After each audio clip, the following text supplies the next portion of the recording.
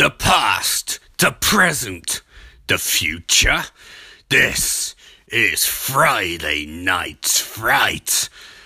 What the planet is listening to. Hello, and welcome to Friday Night Fright Shalamania, Mal. Today's dose, Rabies, directed by Aharon Kashols. 93 minutes long, made in 2010, and in the Hebrew language, I guess. Cool. When in Rome, or in this case, when in Israel, because this is described as a clever Israeli slasher. A group of people get caught in a serial killer's web. Ooh, there are two siblings who've committed a major sin, 14 athletes, a forest ranger, and two pervy cops. What? Okay. As each of them enters the woods where the psycho lurks, their decisions lead to terror and torment. But this isn't just a standard slasher, ... I think I need to go to reviews. What are the reviews? Oh shit, I've gone off it. What are the reviews like? More info. Oh, there you go. But this isn't just a standard slasher in a foreign tongue. Rabies takes horror conventions and veers away from them at drop the hat, creating a brilliantly twisted thriller and explores how their emotions lie at root cause of even the most brutal violence. Brackets, in Hebrew, with English subtitles. Well, I'm fucking sold. And I'll be right back to recap this and review this, or whether I do, I don't even know more, after a word from our sponsors. Hello, so this is Ian Austin, back after a bit of sponsorship, and yes, I just watched Rabies on Shudder, the Israeli slasher horror movie, which is not a slasher horror movie in way you're thinking. It is in some tangible ways, but in other tangible ways it is not. See, the thing is, it's in theory, it's a movie which I think, don't quote me on this, I think it's meant to be an Israeli version of Cabin in Woods, or Cabin Fever, which is a slightly knowing wink at some horror conventions, taking aspects of genres and playing with them a little, create something, in theory, distinct and unique. I wouldn't go as far as say Cabin Fever or Cabin in the Woods were distinct or unique. I would say Cabin in the Woods is competent, but tends to go into a generic approach when it gets to the actual monsters in question. Cabin Fever is more Eli Roth trying to go back to that feel of 1980s horror movies that he grew up on, and that were indeed considered trashy but enjoyable. Whereas Rabies is not really either of those. It doesn't really know exactly what it wants to be. It has a good idea of what it doesn't want to be, which is a movie about characters who have rabies. Because while it does have aspects of that, it doesn't commit to quite where you'd want it to. Best example of this is fact that in theory, the movie's villain is a serial killer. And there's aspects of that, but it's not really dwelled upon where you'd expect. And it's also not played for laughs. It's played quite straight and seriously, which is odd because it jars with the nature of material around that. Indeed, when you have characters saying that one of the sexiest things he can imagine is watching a woman pee, and then later on in the movie you get a medium close-up of a woman squatting down to pee, you are entering into a weird dynamic of movie where it's trying to be funny or clever and it's not really succeeding both, and that's fine. Not all movies have to be clever or funny. Not all movies that try and be funny and or clever have to be. Sometimes it's enough to try, but at the same time, if you try too much, you enter into that Peter and Wolf aesthetic of you're raising too much hype, more hype than the movie is capable of monitoring. I will say it's not badly shot or acted, although it was hard to get grasp of who characters were and why I should care.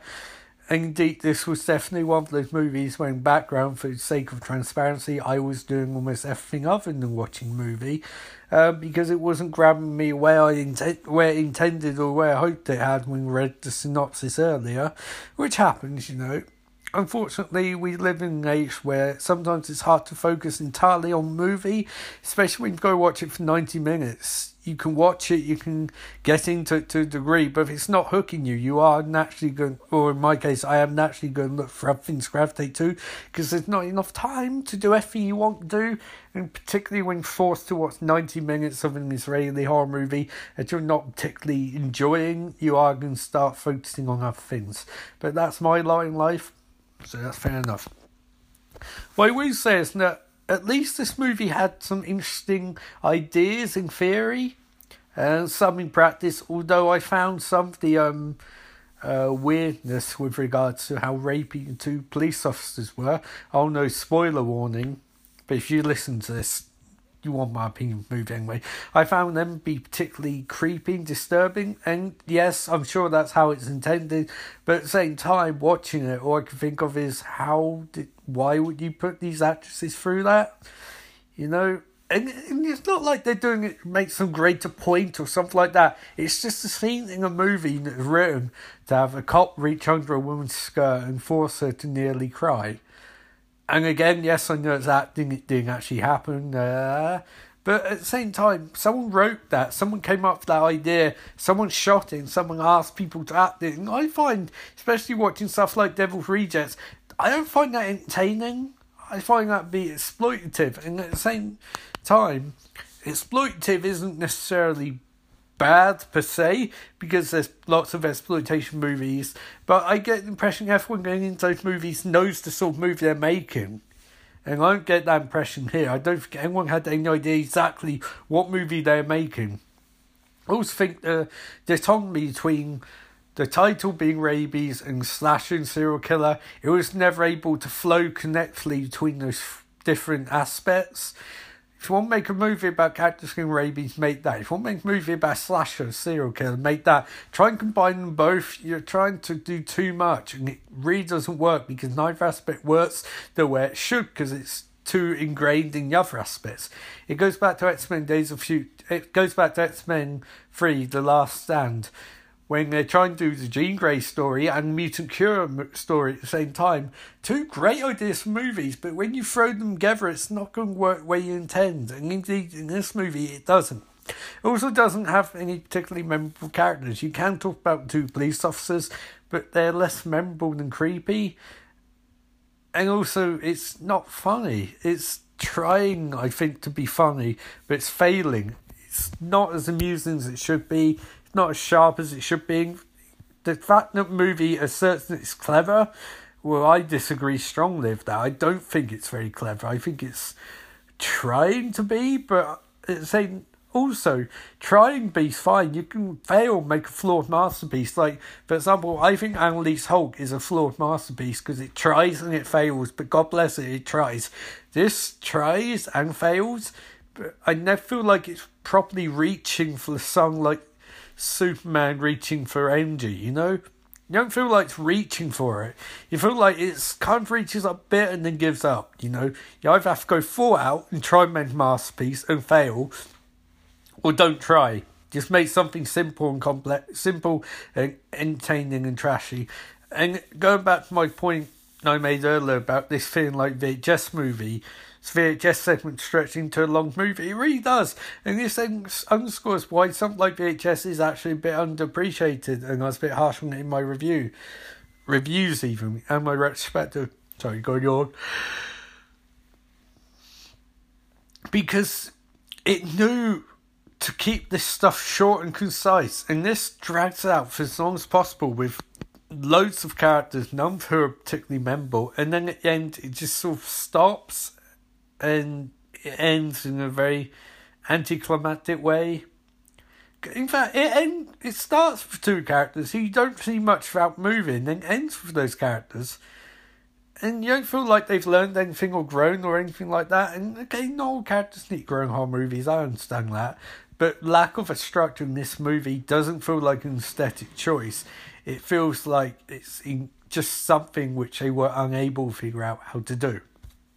No, Murder is not a structured movie in terms of having a specific 3-act. It does have 3-act structure, but in terms of characterization, things like that, not quite. what they're intending, or not quite that sort of tight structure. And yet, it's aesthetically and tonally so annoying. Put myself to sleep, Jesus Christ. Aesthetically, it's something interesting. Same for Woodshop. Not necessarily great movies, but they're trying to do something interesting. This is trying to jam two genres together and not really succeeding. So would I recommend Rabies? Not really. I mean, it's always good to watch horror movies from different countries. I'm not a big multicultural foreign horror guy, but I can appreciate them. And I feel like this was at least an interesting experiment to watch. I don't know if I'd watch it again. I doubt it. I'd probably go for 2.5 stars out of 5. But it was okay. But what I will say is hopefully tomorrow's movie, Prom Night. Now that's what I'm excited for. But that'll have to be safe for next time. And remember, life is beautiful.